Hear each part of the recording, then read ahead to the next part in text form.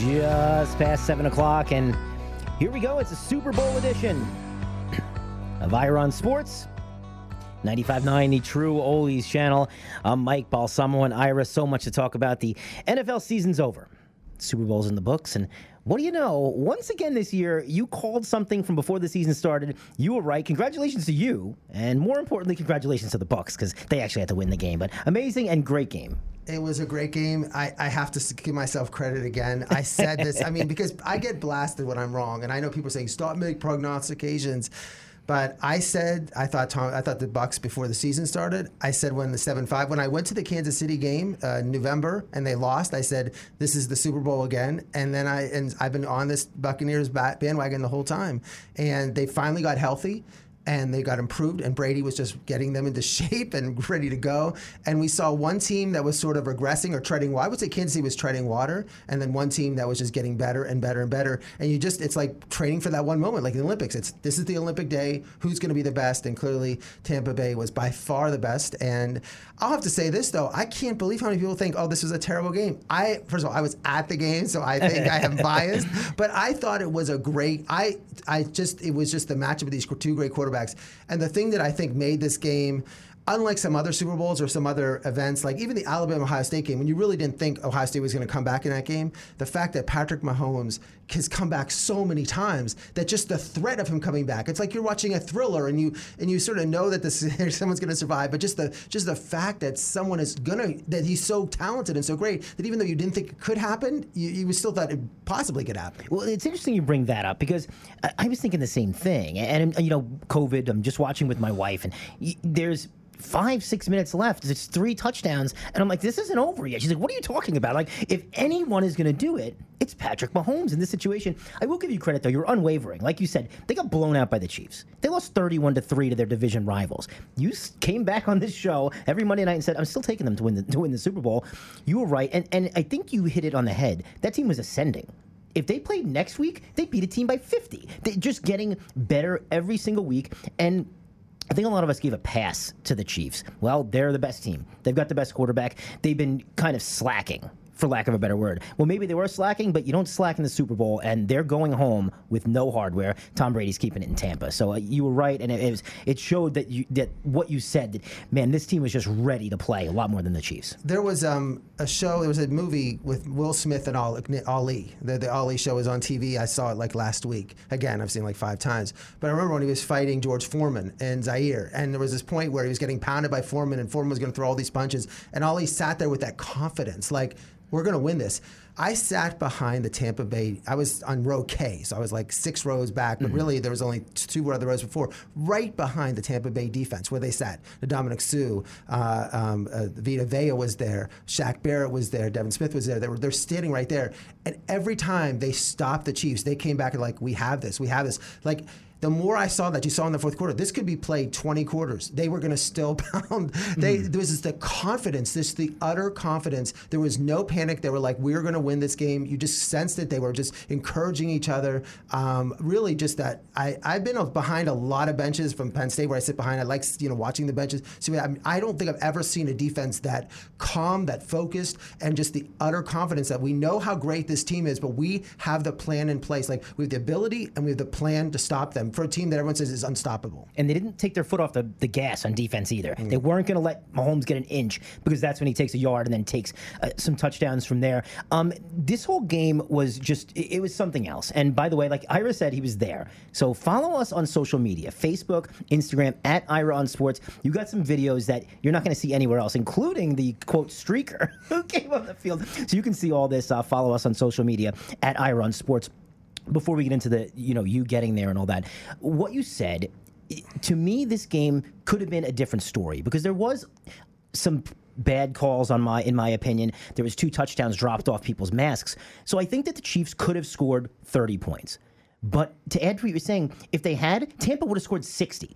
There's no stopping them on offense, and the defense looked so good. I don't think that the Chiefs got the most out of their night. I think it could have been better, but Tampa just had an answer for everything they did, and I think they would have won regardless of the bad PI call, regardless of the overturned interception, and regardless of the two touchdowns off people's face masks. This was still going to be Tampa Bay's game. It was going to be Tampa Bay's game, and everything we've been talking about Kansas City. Now, this is my third time watching Kansas City. I saw them against Tampa Bay earlier, then I saw them against the Dolphins. And a lot of the problems they've had, their inability to score in the red zone. They're a very high-flying offense, but when you get down in the 10 and 15-yard line, you have to figure out how to score touchdowns and not kick field goals. And they were kicking field goals even against the Dolphins. They were kicking field goals. Yeah. And I think that was a problem. And people say, oh, there's penalties. And I know people criticize the penalties, but they had 10 penalties against. They had 10 penalties in the previous game. They're one of the most penalized teams. They're not a disciplined team. NFL, they do make mistakes. We talk about how Mahomes throws off his back foot and they throw shovel passes, and they're able to get away with that. But this team wasn't going to take it. Tampa Bay was not going to take that. And I do think, and we're going to go over what I think the key points of this game was, but the fact that Tampa Bay played Kansas City 2 months ago, and that gave up that first quarter where it could have been 100-0 in that first quarter. Tyreek Hill had 200-some yards in that first quarter. I think they saw the speed. It's like a lot of times you go into a boxing match and you don't really know the speed of your opponent. You train, you think it, you have sparring partners. They saw the speed. They saw what Kansas City did. I think that helped them. I think they learned so much from that game, and I think all the thing that happened over the game is Kansas City got overconfident against Tampa Bay. It's like we were able to blitz them in the first quarter. We'll do it again. I agree with you that the loss made them go back to the drawing board and figure out, what do we have to do to beat these guys? Whereas Kansas City's going, like, we beat them already. Let's go in and do what we did. And they did make no adjustments throughout the game. We'll talk more about that. I run Sports True Oldies channel. I'm Mike Balsamo. Ira, I love your stories of just getting to these events. We were on this show 1 week ago, and you were saying you don't think you're going to make it. It was just such a stretch to make the tickets happen. And you, like the crazy person you are, you headed there with no tickets, ready to go. Let's talk about it. Well, all week I must have been on StubHub every 20 minutes looking at it, Ticketmaster, trying to understand it. And remember, there's only 22,000 tickets, not 65,000 tickets. 7,500 were going to healthcare workers. And the problem with Super Bowl, as opposed to all the NBA Finals, the World Series, is the NFL gives these tickets away to people. A lot of times people don't buy the tickets, or it's part through advertising contracts, and then people aren't allowed to sell them. There's very few tickets that people actually can buy in the NFL because they know exactly what tickets they give to quote like Nike. They're going to know whose ticket that was from Nike. So that's the point in terms of understanding and inability to get these tickets and whatever. So this is not your first Super Bowl by any means. You've been to quite a few. Yeah, I mean, I was at 2009 Steelers versus Arizona in Tampa. Probably the best Super Bowl of my generation. And that was such an exciting one. And I had trouble getting those tickets. And I know the day before, the prices on that Saturday, I was in Tampa walking around, and they dropped. And I got it for very cheap and sat 50-yard line seats. Snoop Dogg was to my left. The Baldwin brothers were behind me. It was really one of the most. Jim Furyk sat to my right. And it was a great win, great game. Santonio Holmes catch. So that was exciting. And then in Miami, I went down to the Saints-Colts game, and that one was shockingly, it was underface. I think I got in for $600, $600 to a game to a seat in the first row of the upper deck. It was so cheap. We talked about this before. The Saints fans went back. They didn't want to party. They didn't want to party in the stadium. And the Colts fans had no desire to. There weren't many Colts fans, so they didn't go. And then I went Dallas to the Packers-Steelers game. Very lucky. Someone gave me a ticket to that game. That was the one where they had to actually give up seats. You had NFL executives out there buying seats up because the stands were not, the sheriff did not certify them because they literally take 5,000 seats out and then buy tickets. That was the craziest game I've ever seen in terms of getting tickets, and a horrendous loss for the Steelers. I mean, it's really, when you look at the worst all-time loss for the Steelers, that's Super Bowl to Aaron Rodgers, definitely 2011. They'll never recover. Seahawks-Broncos. I bought it through a friend. I'd sat 50-yard line, great ticket for just a little over face on that. Got very lucky in that. That was the weird game where the ticket prices was supposed to snow, then it didn't snow, and then the day of the game, the weather was perfect. But it was the prices fluctuated so much during that game. And then last year, 2 years ago, I flew to Atlanta for the New England game against the Rams. That was weird. I sat the worst seat in the house. Really? Just barely got into that game. That was crazy to get in. And this one, it was I wasn't anticipating I wanted to go to the game because it was going to be first of all, because you have to buy pods of two. So no one's going to have that single ticket to buy. And if they were going to, you have to pay a premium just to get it. And honestly, they were going at originally $10,000 a ticket, which is ludicrous for the worst seat in the house. And then even the day of the game, they were going down to around $6,000 a ticket. And it was hard. And then I'm but everyone kept my brokers were saying there's so many tickets out there, they're going to have to drop them. But these brokers have invested so much money into the tickets, they were holding out to the last minute. So I don't know. I just said if something comes up, I better be there. Like, it's not working being in West Palm Beach when if someone calls us, I have a ticket for you, Ira, because I have a lot of friends there. Like, if something happens, I got to be there. Like, I can't. It's a 3-hour drive. It's not like Star Trek. I can teleport myself. So I literally drove there without the ticket, talking to brokers the whole way. Went through rain, got there, and parked in a parking lot outside. You don't park. You parked in like in a commercial establishment parking They've got lot. like fields and stuff out there too, like grass fields. They have grass, but those are all taken for the Super Bowl. So, so I went to just a parking lot, sat there, and then just like working it, and then unbelievably, I get a text from a friend of mine saying, I have a ticket sitting with us at Face. The person didn't come. Do you want it? And I'm like, I was afraid. It was like 9 minutes ago. I'm like, 9 minutes? He goes, you have 10 minutes to make your decision. I'm like, I want it. What were you doing in the 9 minutes? I don't know why I didn't see the text. I think it was delayed. And then the weird thing was that they sent me the ticket. And I am told everybody on the show 3 weeks ago that when you get a ticket transferred on Ticketmaster, you have to download like the NFL app, whatever game, these big games, you have to download the app of the game. So it's not like your Ticketmaster. So not only do you have to download the app of the game, idea. So you have to download that app. So that took some time. But then when they send it to you, you're checking your Ticketmaster, like it's not showing up. I'm like, it's not showing up. It's not showing up. I'm stressing out.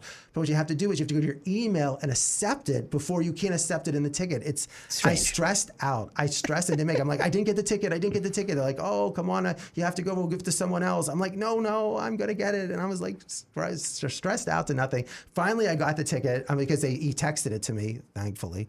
Then I go in and I'm like holding my phone so it doesn't go away like it's on a text. So I'm like, because my Apple Wallet's not working, and I'm like, no, I don't want to lose this.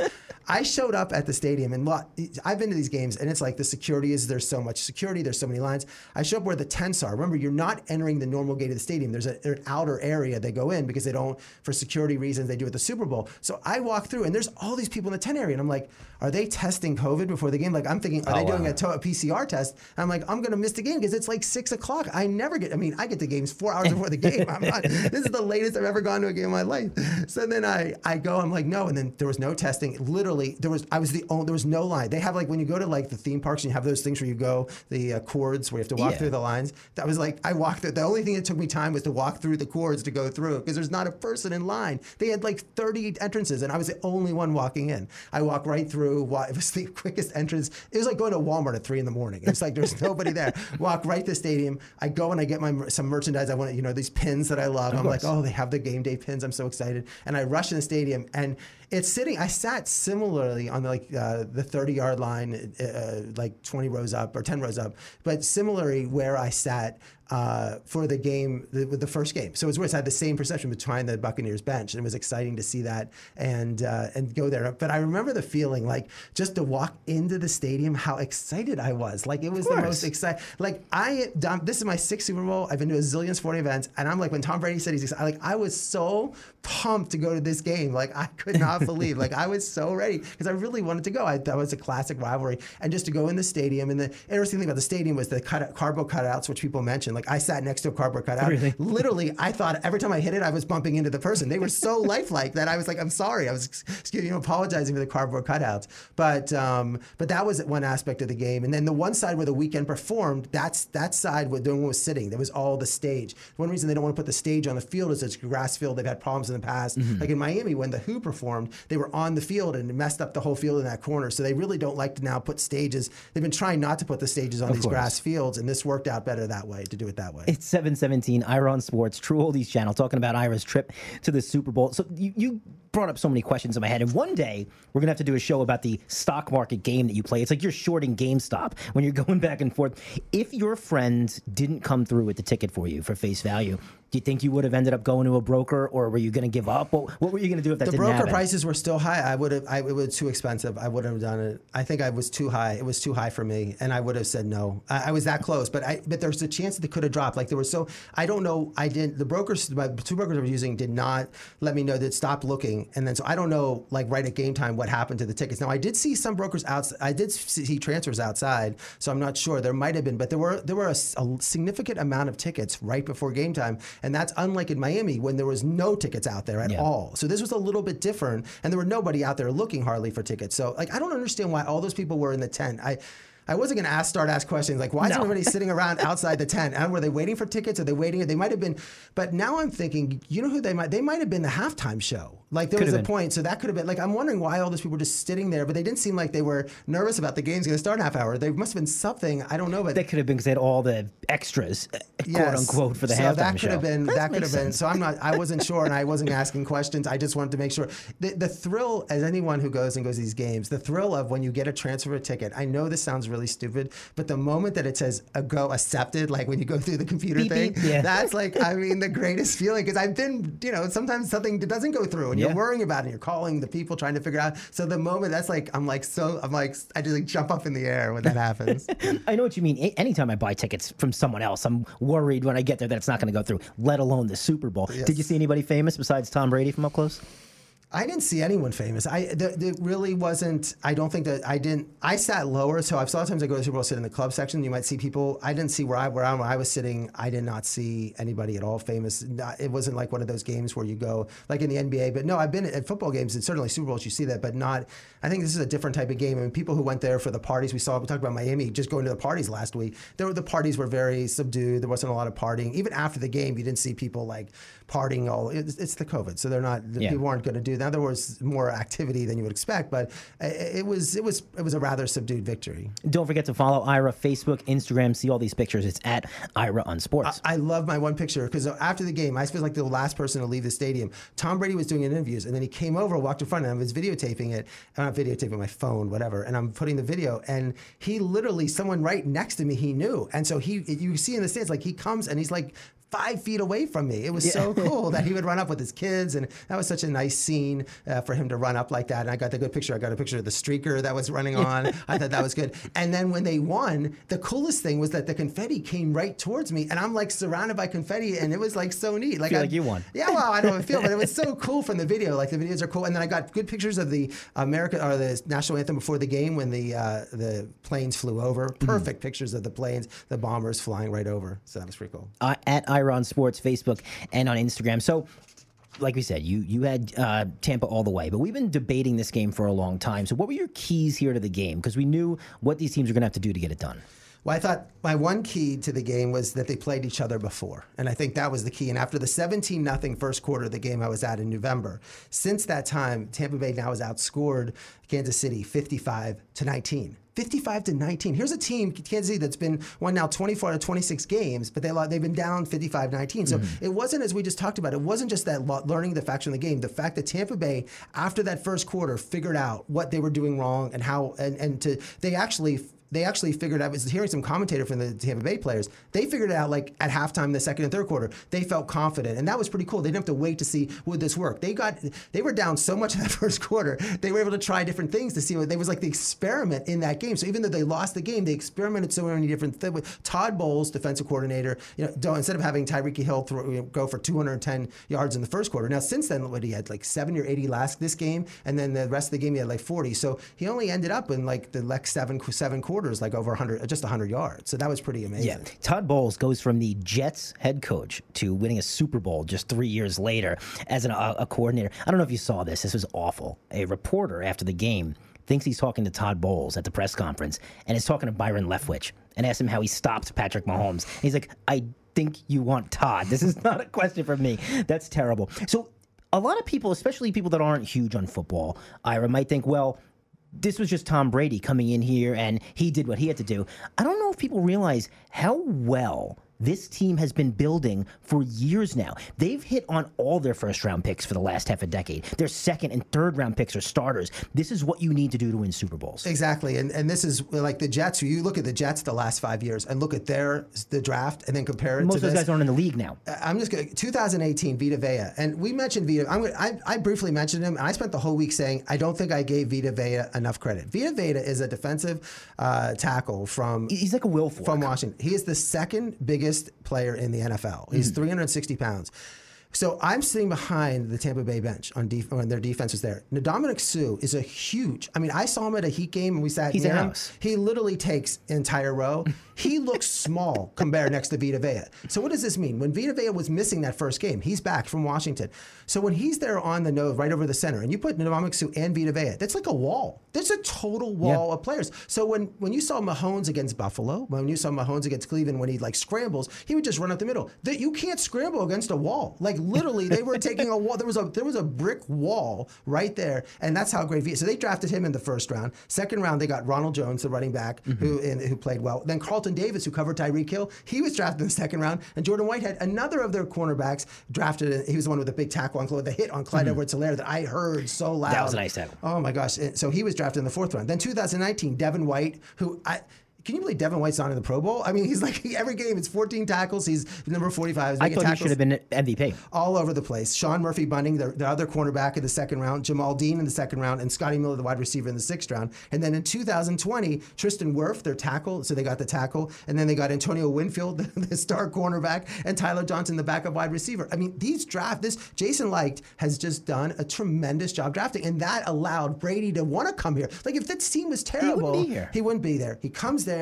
The team is great. He brings Gronkowski, Leonard Fournette, and Antonio Brown with him, and that's what completes the thing. And the other thing, Adam Schefter, I think, made this good point, is that when Brady was a free agent, supposedly, when the Pats didn't want him, really, it was between the Chargers and the Buccaneers. Where are the other teams? They were happy with their quarterback situation. We don't need Tom Brady. We don't need Tom Brady. So you got to give the Buccaneers credit for saying, this is who we want. This is who we want to bring in. And they had the foundation for him to want. It worked out perfectly. They had the league leading passer in yards the year before that. They decided we got to cut and run because we can't stand the interceptions. In addition to the guys you mentioned, Chris Godwin, Levante David, this whole team has been drafted with the exception of the guys that Tom Brady just brought with him. So, when teams wonder why their team's not good, it's because your second, third, fourth, fifth round guys don't start for you. They're not even in the league anymore. These guys draft players that are contributing, and it showed. And this is just another reason why Tom Brady chose them, because they had the most pieces in place, and it showed why they won. And it was really impressive all the way around. I Run Sports, True Oldies Channel, 725. So what else were you focused on here as what needed to be done to win the game? Well, I think the Arians, we talked about this before, Bruce Arians, the coach, turning the offense over to Brady. I felt like that's where you felt like there was tension because Brady was trying to throw these long passes. Even though we're going to go over game by game, I'm going to show a situation. That one on that fourth play was like third and one when they threw to Gronk near the end of the game. I don't understand that pass at all. But besides that, it seems like Brady was able then to run the type of offense he wanted when they finally made that decision. And I think that helped. And that's why, look, they beat Washington in the playoffs, and they beat New Orleans, they beat Green Bay. This is tremendous in terms of a run on the road, all these games. Everyone criticized Brady because they're like, oh, he's playing in division, he always gets a bye, it's so easy in the AFC. He just goes to the NFC and does it over. Breeze, Rodgers, and Mahomes. He ran out. What the one stat is, he's won now 7 Super Bowls, and every other player in the NFL combined has only won 8. So he's won as many Super Bowls as every other quarterback in the entire NFL. He's won more than any other franchise. But I thought the key was the Tampa Bay offense and the KC defense was the running game, Fournette and Jones. And I predicted this. I sensed it. Fournette ran for 16 carries for 89 yards and a touchdown, caught 4 passes for 46 yards. And they ended up running, and Jones did 12 for 61. So they rushed for 150 yards. Last game, I'm going to bring back to the November game, they rushed for 75. But the fact is, I think Jones was healthier, Fournette's been healthier, and the key was, in the first game, they passed 41 times, Tampa Bay did, and ran 13 times. This time, they passed 29 times and ran 33. It's 50-50 split. Perfect way to run that. Now, of course, they had the lead, so it's better, but they started running early. They made a commitment to that. And I remember Leonard Fournette. I remember him from LSU. He was one of the best college running backs I've ever seen. But in a 45-42 win in 2018 over the Steelers. Now, this was the last game that Ben, Le'Veon Bell, and Antonio Brown played together as a team, and that was the game we were favored. We were the 13-4 team. It was supposed to be really good, 13-3. Blake Bortles was the quarterback. Fournette, 110 yards, 3 touchdowns. They were leading 24-14 at halftime. And the Steeler players, we did not want to tackle him. And that's what I sensed in the game. You see Breeland for Kansas City. I was so close when Fournette runs. He gets through the first tackle, but he hurts the defensive backs. They didn't want to tackle him. Gronk was key in the first game. In the first game, Gronk had 6 catches. Gronkowski had 6 catches for 106 yards. He had, in the Super Bowl, it's the same thing, 2 touchdowns, 67 yards. He played very important role in those things. And then Evans and Godwin's. Now, people are saying, can you imagine that Evans only and Godwin combined had 3 catches for 30 yards? But Evans also had 3 pass interference penalties on him, and those were key plays. So that's like Hopkins says that with the Cardinals, he makes comments like, I sometimes get open. But I thought that was the key, and the fact that Evans was able to stretch the field and do those things, and that's what's so amazing. And Antonio Brown really was a non-factor that first game, but he had 5 catches, 52 yards, and that key touchdown pass in this game, I thought that was key. And one of the things we just mentioned before, Kansas City with the penalties, but they've always been penalized. And then the first game, they had 10 penalties. In this game, 11 penalties. So it wasn't like something crazy. This team, Kansas City, I saw them against the Dolphins too. Penalties against Dolphins. Stupid plays. Again, another key point. I thought Kansas City lost its cool. I thought they were Tyrann Mathieu. You did not see this on TV. I saw it. He was LeBron out there. I mean, I like his intensity and his enthusiasm, but he was going to the refs. There was one time where he took his helmet off, literally ran over to the ref. The ref who called it wasn't even near him, and the play was about to start. The Antonio Brown touchdown, one of the reasons he was called for the penalty earlier, he was complaining so much. That's why Antonio Brown caught the ball. He wasn't ready. He was yelling at the ref when Brady snapped the ball. Tyrann Mathieu, the one time the ref looked at him and put a finger and said, and it was almost mouthing, like, you have one more chance, or we're going to throw a penalty on you or throw you out of the game. Rarely have I seen adds a lot of context for us watching it on TV. It didn't make sense. It was almost Vontae Burfict like, but without the hits. But he was out of control. The team was out of control. You could see the yelling from that, and it was like that you can play with passion, but the passion wasn't there, and that you cannot.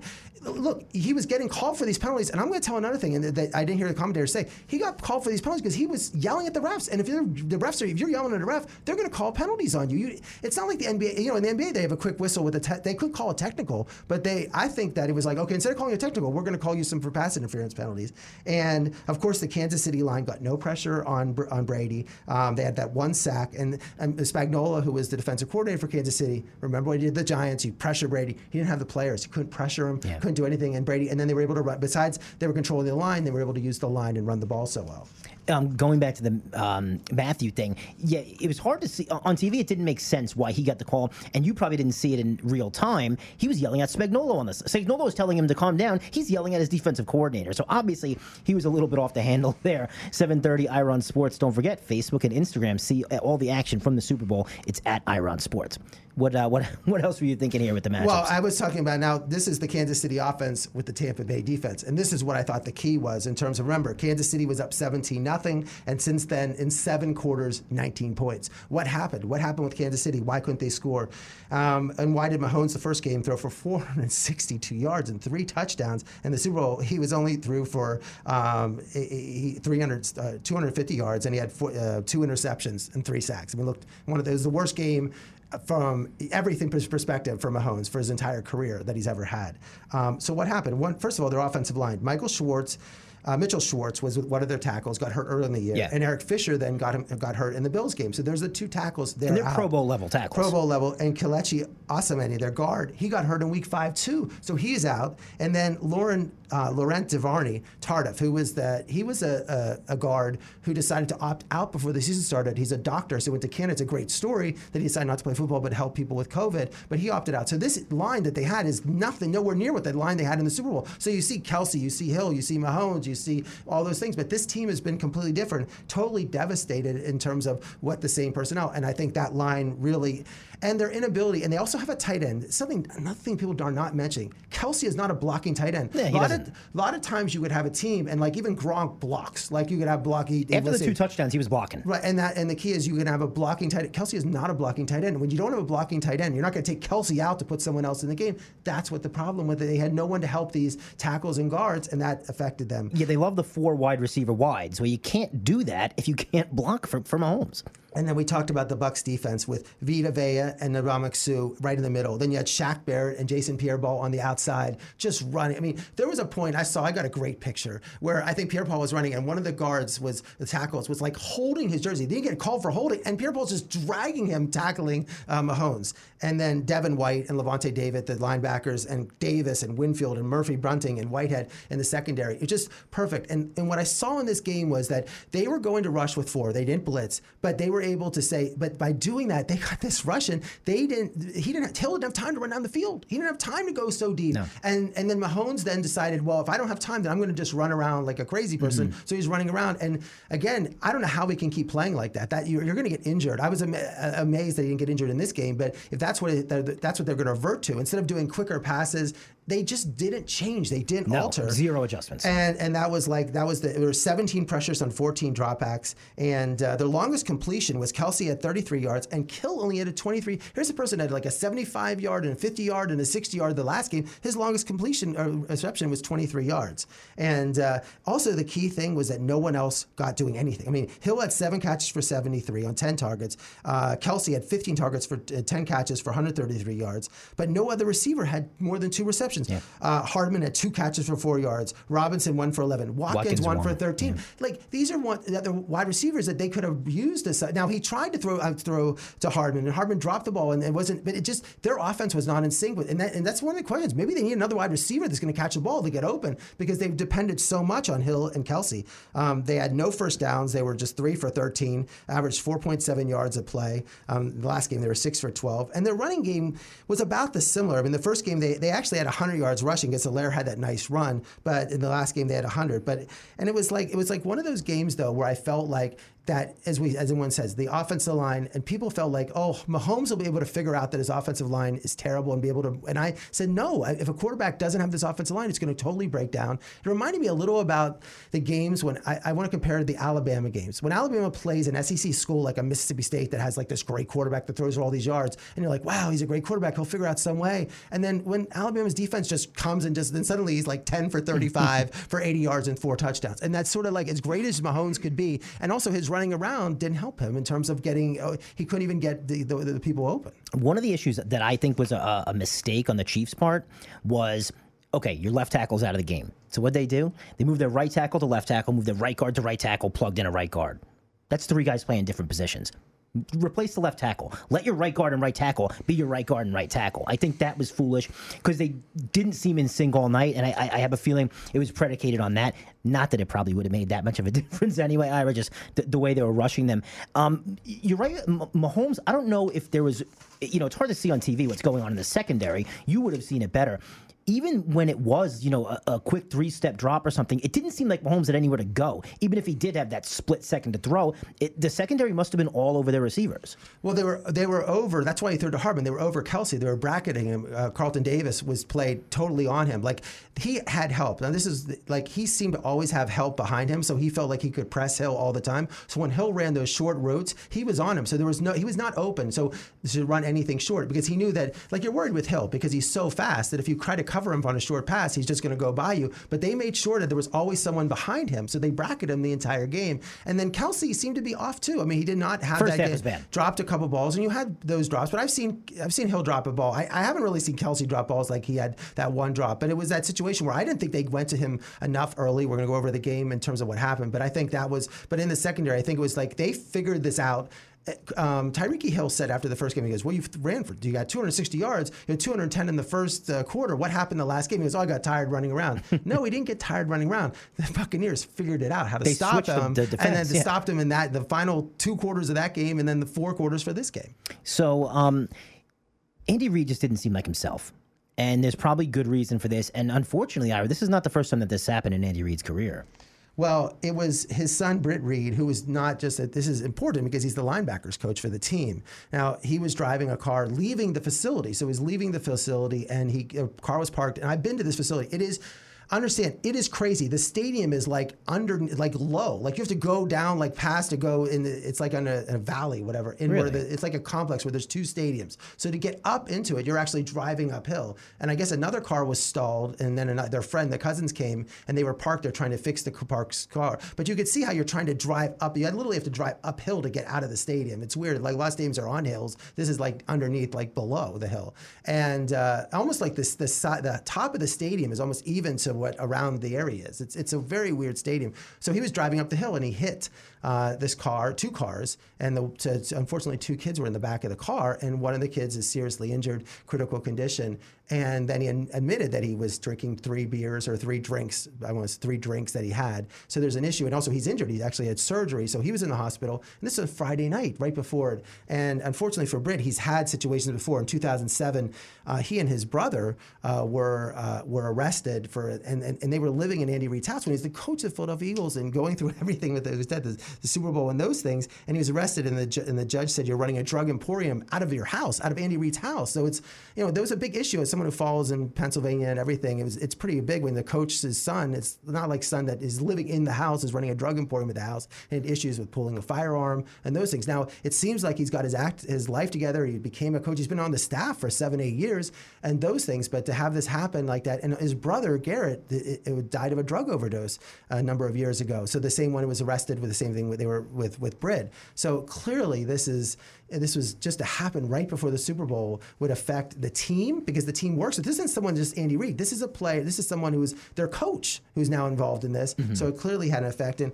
this brought to mind in 1999, Eugene Robinson. This was the night before the Super Bowl. Atlanta was playing Denver. He was the Athletes Action Award for Character of the Year, and he was arrested like at 11 o'clock at night when they were supposed to be in curfew for a prostitute violence, for picking a prostitute in Miami. And then during the game, he gave up an 80-yard touchdown pass, a big run to Tel Davis. They got killed. Atlanta got killed 34-19 by Denver. And then in 2003, this was the Tampa Super Bowl. Oakland was favored. Oakland was a very good team that year. And Barrett Robbins was the Pro Bowl center. Oakland had the best offense in the game. Everything's very similar to the Kansas City's offense in terms of Oakland was this high-powered offense. Night before the Super Bowl, he disappeared. They finally found him, and he felt that he was out in Tijuana celebrating. He thought he had won the Super Bowl from some issues and bipolar and drug and alcohol issues and those things. But he was celebrating, thought he won the Super Bowl, so he couldn't participate even in the Super Bowl, and they ended up losing the Super Bowl 48-21 to Tampa. That Gruden won. So these incidents, I mean, again, to say this did not have effect on the team 2 days before a Super Bowl in a game that you have to be at your utter focus or whatever, clearly was an issue. And I don't think, I heard that CBS didn't bring it up a lot, whereas I not know, at all. But people in the stands talked about it. It was something that people talked about. I was surprised that CBS, I was trying to watch the game again today, and it wasn't on the NFL Network, but they said they didn't it brought it up one time.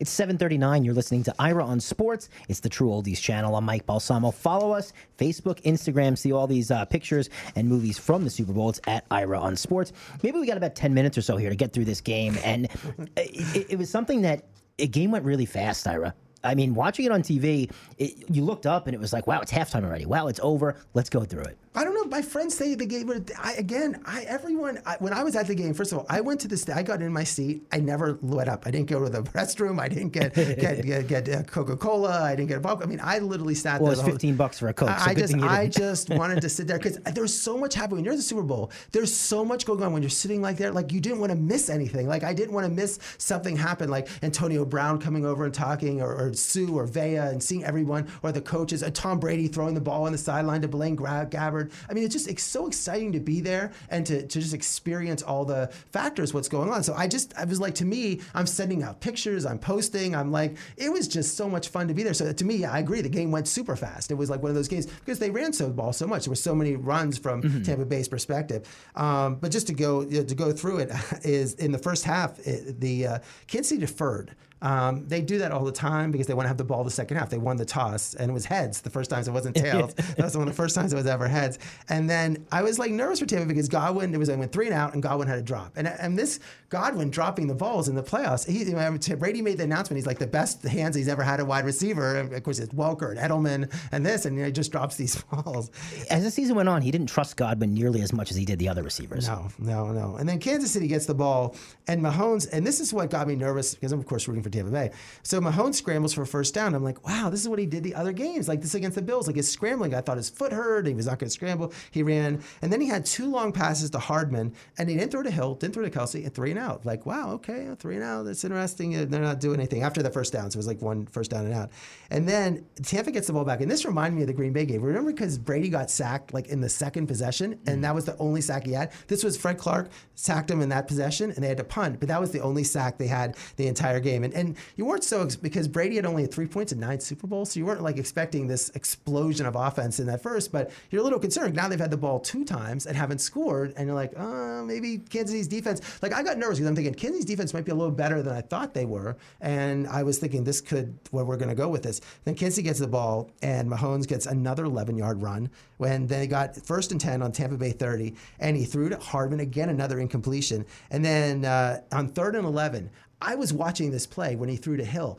That ball was like he threw it like it's sort of 11, and Hill was running one way. He didn't see it. There were people everywhere. Like I couldn't believe like the play was a mess. Hill wasn't even looking for the ball. Tampa Bay, and the ball was it was a bad pass, bad route, bad everything. And like Tampa Bay could have intercepted the ball if they would have known. But that was like wow, what happened there? And then they kicked.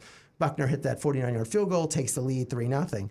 And Tampa, they go, and this is what happened, like where they got 3rd and 1. And what I liked is at 3rd and 1, the Tampa Bay 34, what do they do? Fournette for a yard. They don't throw a long pass. They go 4 straight plays. Then they went 4 straight plays, 10 yards. Passes to Brown, passes to Braid, passes to Brown, passes to Fournette, 11-yard run, and then Gronk for a touchdown. I'm like, wow. I mean, there's the Kansas City defense I know. Like they're just going to, Tampa Bay's going to march down there on 4 plays and score like there.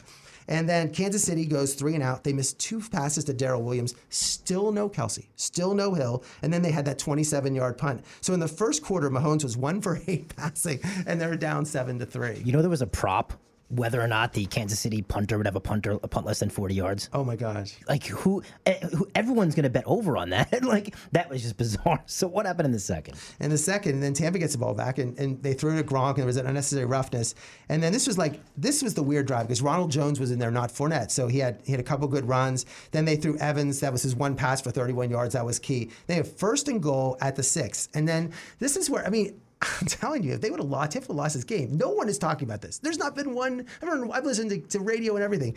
But this 1st and goal on the 6, they bring Vita Vea in on offense. So they run all these plays where they throw, and they threw to Haig this weird pass where they do a tackle eligible, and that didn't work. Then it's 3rd and goal at the 2. They run Jones. He gets down to like the inch line. They run him again, and he doesn't get the first down. They get stopped on the goal line. Like you're thinking you need every point. You're on the inch line to score. And Brady thought they scored. He was like, we scored, but they didn't. And I just don't know why they put Fournette in there. Like I was shocked because I saw how Fournette was running in that first series. I'm like, that was a mistake. Like that was the run that Fournette should have been there. And you saw Fournette run in the later game. He would have scored on that. That would have been. I thought that was a mistake. But suddenly they go down, and instead of being up 14-3, it's 7-3, and they give it. And how many times have we seen Kansas City get this ball against Miami? Did it got like on the 1-inch line? Same thing that Miami did, and they go down and score a touchdown, like a 99-yard drive. Mm-hmm. So they got the ball, and the first play was to Hill, 15 yards. I'm like, here we go again. They're going to come down. And that's what I thought. But then on 3rd and 8, Kelsey dropped the ball, and then on 4th and 8, they punted 56 yards, but then there was a penalty on it. They repunted it, and that was a 29-yard punt. So they were having trouble on the special teams. Tampa Bay gets the ball back, and then that was weird. That was the 3rd and 4 on the 32 when Tyrann Mathieu intercepted on the pen. They called the penalty on him. I thought I saw the penalty. I don't like ticky-tack holding calls on the other side of the field to take away interceptions. It was a bad pass. It should have been picked. A penalty is a penalty, so it has to be called. But I feel like they left their flags in their pockets a lot more through the other playoff games than they did for this one. Well, I think but anyway, so then on 3rd and 5, then they dropped the ball, and they were going to, so Johnson dropped it, another drop again. And then again, they go kick a field goal, and Hardman, and we talk about all these mistakes Hardman made. Hardman did not have a good game at all because he lined up. He's a wide receiver, but he's trying to block the field goal, but he lined up off sides. And then the question is, you take the points off the board, which, of course, most people are taking the points off the board in this game because they got the first down, and then the next pass, Brady to Gronk, touchdown, 14-3. And that was like, I'm trying to get this picture of Gronk, all my pictures of Gronk, because I wanted to get the spike, and I couldn't get my good pictures of that. I'm like flying around trying to figure that out. And then Kansas City gets the ball. So it's 14-3. Kansas City starts to roll. Mahomes to Kelsey. They had another scramble, and they got 1st and 10 on the Tampa Bay 18, and they went to the Hill for a negative yard, Kelsey for 5, and then they threw an incomplete pass. And there was 4th and 6 on the 14, and this is what we've been talking about: the inability to score touchdowns. And we saw Green Bay. And this is what happened with Green Bay against Tampa Bay. They went 3 and out. They went 3 and 3. They got the ball to the 10-yard line. 3 plays, didn't score, and they end the game. They kicked a field goal. So these are field goals. And that's why with the red zone, do you score in the red zone? Not if you don't score a touchdown, and that was what the problem. But then there was that they take the field goal 14-6, a minute to go in the half. Now this is where Andy Reid nobody understands. Not good decision making. So Tampa has the ball, and I've been hearing this all day. So Tampa has the ball on the 29-yard line, 1 minute to go. Fournette runs the ball for 1 yard. Kansas City calls timeout. So they call timeout, and then Brady throws to Godwin 8 yards. So now it's 3rd and 2 with 44 seconds to go. So it's 3rd and 2. Why in the world would Kansas City call a timeout? Because they only had none left.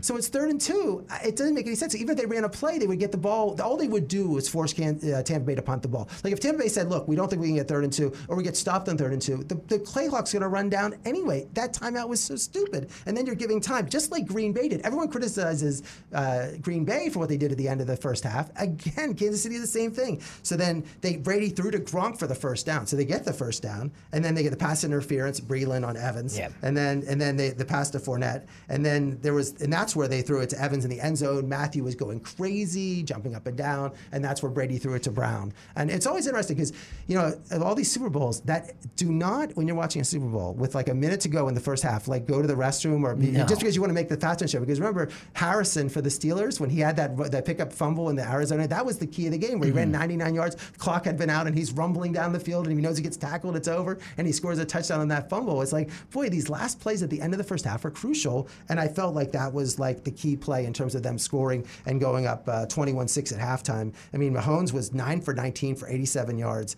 Brady was 16 for 20, 134 yards and 3 touchdowns. Tampa 6 possessions, 3 touchdowns.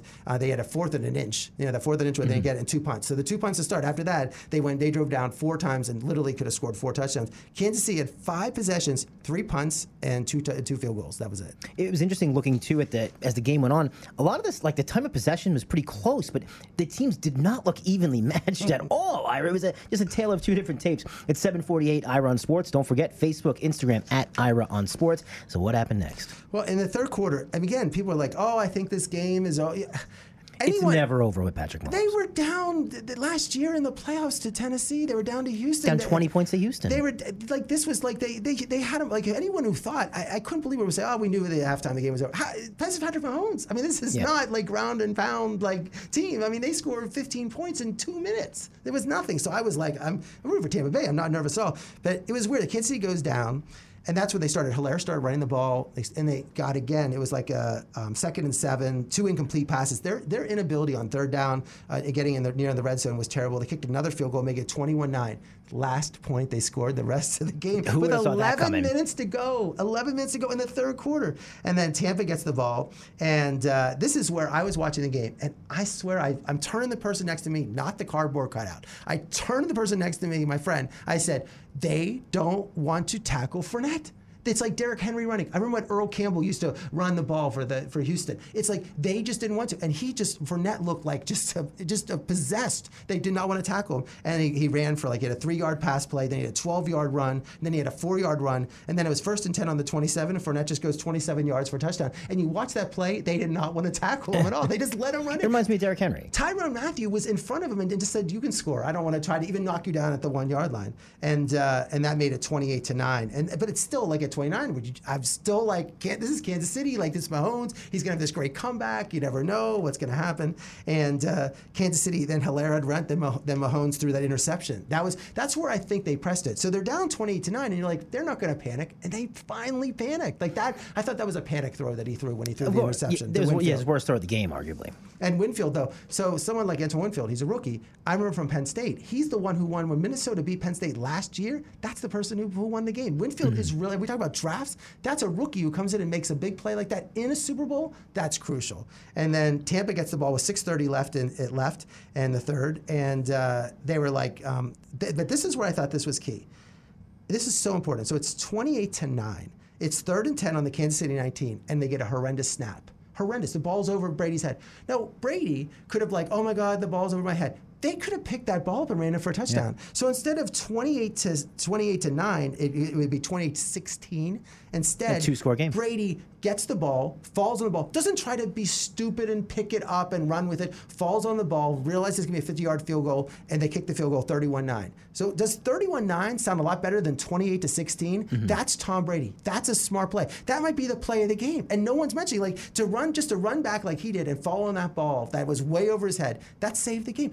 compared to the Steelers with Ben. Remember the first play of the game when it was over, it was a bad snap, and everyone's like, Ben and Connor were like looking at the ball, and they just went in, the Browns just went in and scored a touchdown. It's like, Polar opposites there. It's like ridiculous. Like, you had to make that play right there, and that was like, and I compare it, I'm so frustrated because Ben made a play against the Colts when Jerome fumbled it, he tackled the guy running back the ball in the thing, but I was like mad. I compared about Ben with that, and I just think Brady saved the game on that play. It's one of the things people always say, how is Tom Brady getting better with age? He's not getting better. He's not getting stronger. He's getting smarter. And it's things like that he does.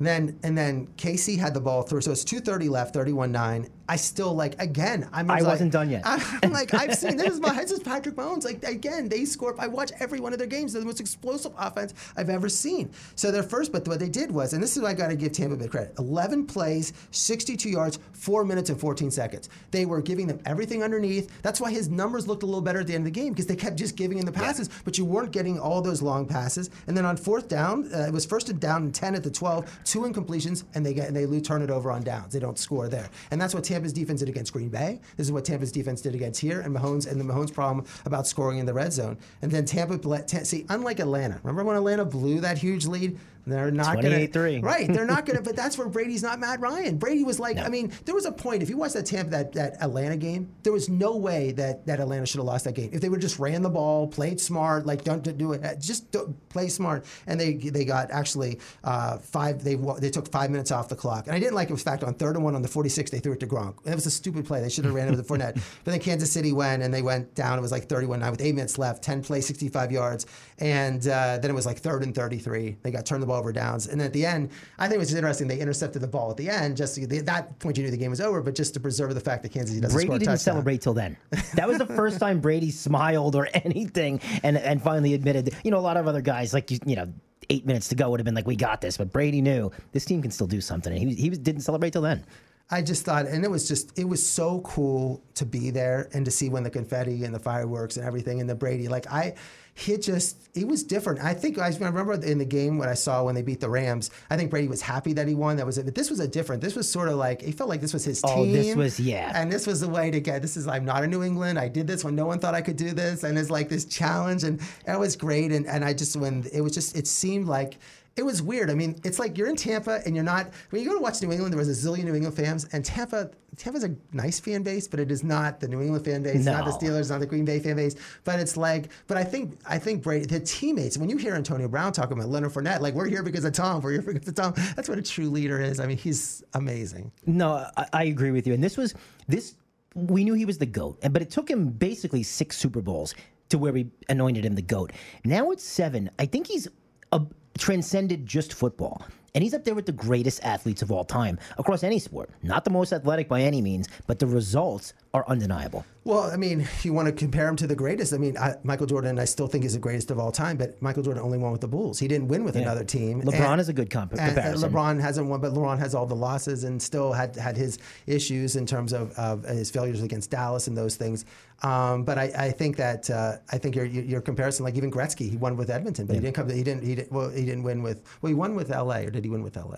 I think they got one with Luc Robitaille in that team. So they won. So that was the point. But did you see Robert Horry tweeted to him, "Welcome to the 7 championship club"? How funny is that? Robert Horry was a basketball player who just it tended to be on all. It's like 3 or 4 different teams, and just would always hit big shots. Welcome to the 7 club, baby.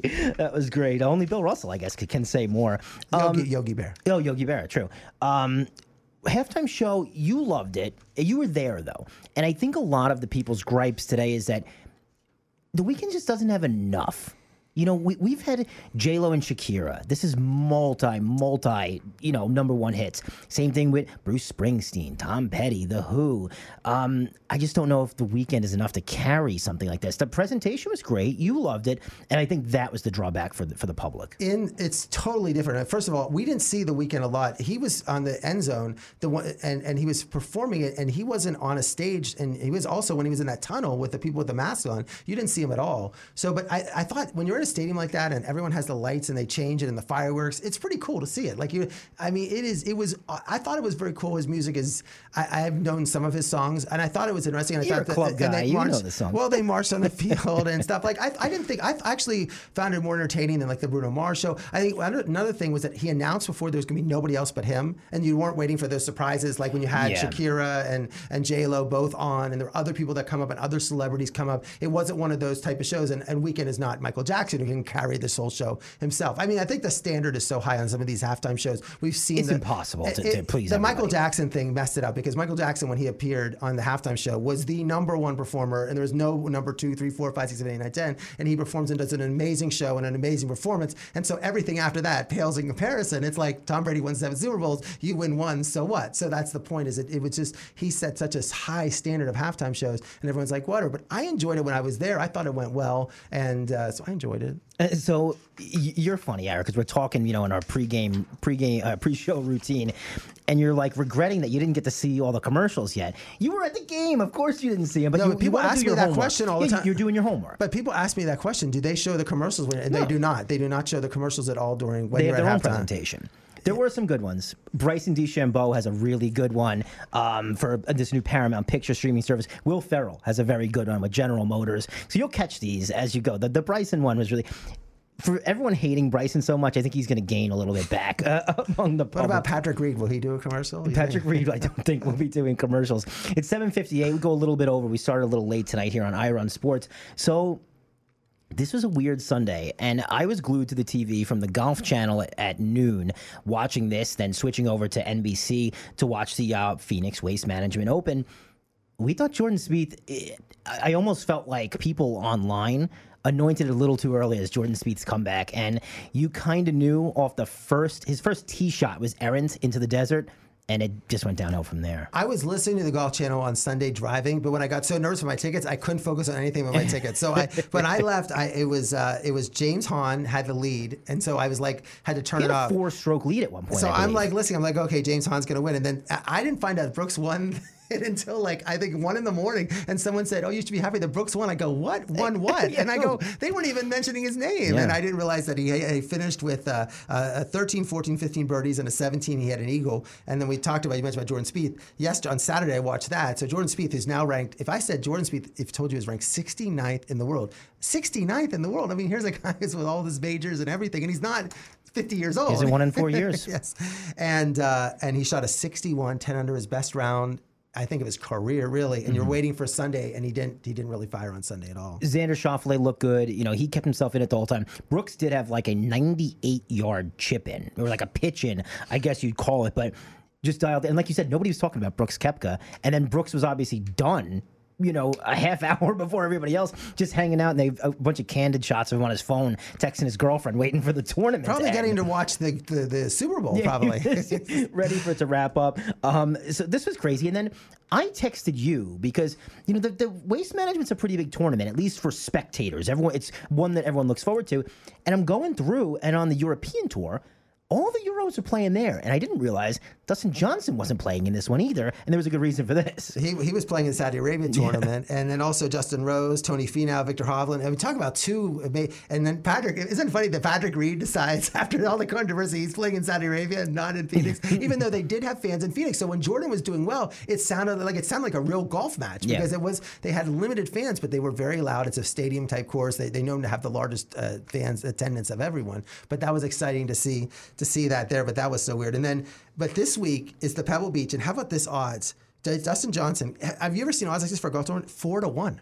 That's absurd. I There's don't know 150 guys in the field. He's 4-1. Was Tiger ever 4-1 at a tournament? I just can't believe That'd that. be a good stat to pull up. Tiger Woods' best odds ever, worst odds, I guess you'd call it. Cantlay, 4-1 is insane. Well, maybe at a World Golf event, but not at a regular tournament. Cantlay was 10-1. I mean, there's 150 people in the golf tournament, so Cantlay is 10-1. I'll always take the field in that situation. Berger is 18-1. Spieth is 25-1. And Fowler, who missed the cut, he's 63rd in the world. I mean, Fowler is looking for something to come. I mean, he and Spieth. Here's these two major golfers that are struggling in terms of right now. Fowler wouldn't make the Masters cut. I mean, he would not be the Masters because he wouldn't be in the Masters because he's outside the top 50 in the world. It's crazy. Yeah, him and Spieth have had a real fall from grace, and we're hoping that either of them get that back. We got a couple of minutes left here, Ira. So I don't know if anybody knows this, but the Knicks actually look like they have a pulse for the first time since, I don't know, 1994. I mean, the Knicks look like they're finally doing something right. So then I get across my phone that the Knicks traded for Derrick Rose. And if you didn't know this, the Knicks drafted this guy in the, I think, 27th overall, Emmanuel Quickley. Nobody knows who he is. He's a point guard. He's having a phenomenal year. This kid looks like a diamond in the rough. So now I'm thinking, you're bringing in Derrick Rose to take the ball away from this amazing rookie that you just drafted. But looking back on it now, they didn't give up that much. And maybe Derrick Rose is there to kind of give some life lessons to the young Emmanuel Quickley. I'm okay with this trade. It was for Dennis Smith Jr., who's basically a D-leaguer. And I'm okay with Derrick Rose returning to New York. The Knicks fans, they're grasping at straws. Like any sign of life. Well, Thibodeau's doing a great job. And the reason anybody's bringing Taj Gibbs back, I mean, he knows. And the one thing we know about Thibodeau, he had Jimmy Butler when at Minnesota, Chicago, so he sort of has his players that play his game. And Derrick Rose has this like lifetime contract from Adidas, not lifetime, but I think years. But he gets paid more to be the shoe endorser than he actually gets to play basketball. So, but he has to keep playing. But he's been playing well for Detroit. So as someone who follows fantasy, he's played well. So I do think the Knicks. It's weird the way the whole NBA is set up. Miami's at 9-14. You're like they're having a terrible year, but they're only a couple games out of like this third place in the playoffs. Yeah. So all the teams are sort of. There's only a few bad teams in the whole NBA this year. How's your Brooklyn Nets doing? This was your disaster waiting to happen. Well, it was weird. I mean, Kevin Durant when they played Toronto and they lost and Durant was in the game. He was supposed to be in the game. They pulled him out for COVID. Then because he took a cab ride and they pulled him out like it was in and out. Then they lose to Philly without Kyrie. So they struggled this week, but they did have a win against Clippers. So I guess that's one thing that was like their big win. But they're Philadelphia's number one seed, and Embiid is having finally. But I mean, to think that Embiid's going to stay healthy this year, I don't think so. But right now, Philadelphia is the number one seed in the East. So the Yankees have been making some moves, Ira. And you'd think that the Dodgers would be pretty content with what they have in their World Series ring, their amazing lineup. They're not done, and they just brought on Trevor Bauer, who personally I think he got way too much money. I think Trevor Bauer is a 3 in this league, maybe a high end or low end 2. He's getting 1A money, and he's going to be a Dodger for the next 3 years. I don't know if it's next season, but I love the contract. So this is different because we've talked about Scott Boras. I've heard these interviews. They're like, well, we have to give these 10-year, $300 million contract because really at the beginning of the year, they really are valuable. And in the end, it's sort of like paying off, but they want to have long-term deals.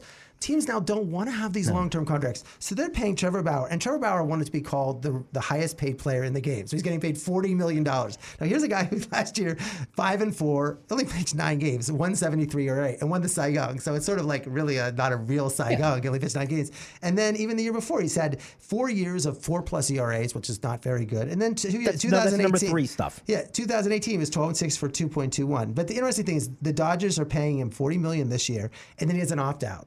But if he doesn't opt out, he gets $45 million the next year. So he'll be the highest paid player the following year, and then the following year is $17 million. So for him, it's like, well, the question he has, if he has a great year, is the $45 million better than him going and trying to get a longer term deal? Or if he's terrible, they're never going to, the $17 million he'll just take and that'll make that money.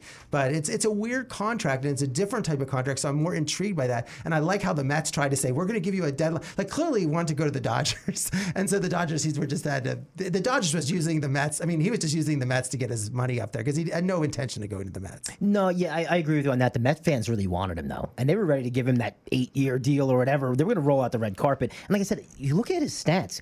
This guy's not an ace. And I don't think he's going to be. He's not going to have to be in L.A. So, I mean, it's a great signing for a good team. But well, what's so good is you're going to see his win total. So you have Kershaw, Buehler, Bauer, Price, Urias May. I mean, the Dodgers score 5-6 runs every game. So his win total could be enormous if he's at like a 4 ERA. And he stays relatively healthy. So if he stays healthy, he's going to be able to win a lot of games. And that's going to be even because the Dodgers just score runs. And also, you don't have to pitch that much because the Dodgers bullpen the Dodgers are so good, it's just ridiculous. They're on another level. They're amazing, and the National League is so good. But the Dodgers, and they have young players. Like we're going to see this year, a lot of these young players that are going to come in their system that are going to be amazing.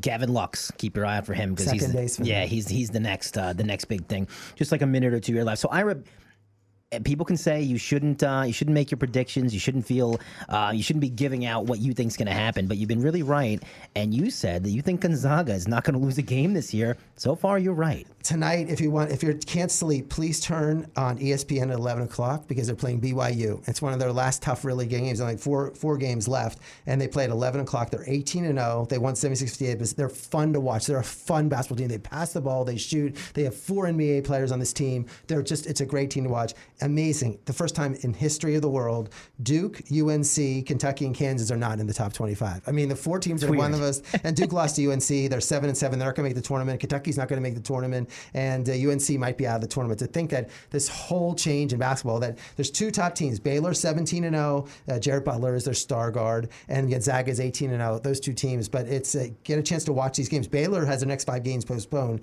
but Gonzaga is playing tonight at 11, so I can't wait to see that game. Real quick, what's going on in UFC boxing? Real fast, Alvarez is fighting Canelo Alvarez, one of the top pound-for-pound best boxers, fighting on February 27th at Miami Gardens. It's going to be an easy match for him, but a chance to see live boxing would be great. I wonder how many fans are going to allow there. And then this is going to be one of the greatest stretches in the 27-year history of UFC, where you're going to have, starting this weekend, UFC 258, Kamaru Usman, who hasn't lost in 8 years, 16 straight fights, is fighting Gilbert Burns for the welterweight title. He and Burns were training partners, best friends. I think they still get along, but they don't train together. But you remember Burns beat Woodley. They were supposed to fight. This is going to be a great one. And then 259, the next 2 weeks after that, Israel Adesanya, who's a big star, is fighting John Blachowicz for the title. They're actually, one is a middleweight, one's a light heavyweight title. Amanda Nunes fights in March 6th. Peter Yan fights March 6th. And then March 27th might be the biggest fight in the history of the UFC. Steph Mirasic versus Francis Ngannou. Remember, Mirasic is the heavyweight champion of the world, considered the greatest ever UFC fighter of all time.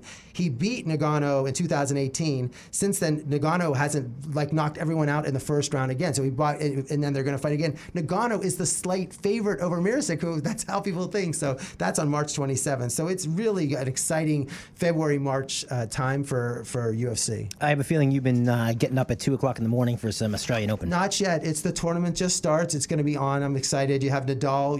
It just started yesterday. And then Serena's going for her 24th, which is the all-time record, wins. You have Coco Gauff in the tournament, Sophia Kenin, American, who's there. So I'm excited for the Australian Open. We'll talk about it next week. And then next weekend, Daytona 500. I might go. Go for it, Danny Hamlin's the favorite. Chase Elliott, who won last year, he's the second chance. And then this is Bubba Wallace. That's going to be, the excitement is going to be Bubba Wallace. Bubba Wallace is driving a car owned by Denny Hamlin and Michael Jordan, and it's number 23 from North Carolina. So that's going to be exciting to have that and have Bubba Wallace drive the 23. And Jordan's going to be there. It's going to be great. So maybe you can get a picture with Jordan. I don't think it's going to happen, but I'm excited with that. Follow Ira's antics and maybe see him at the Daytona 500 this weekend at Ira on Sports, Facebook, and Twitter. What do you got?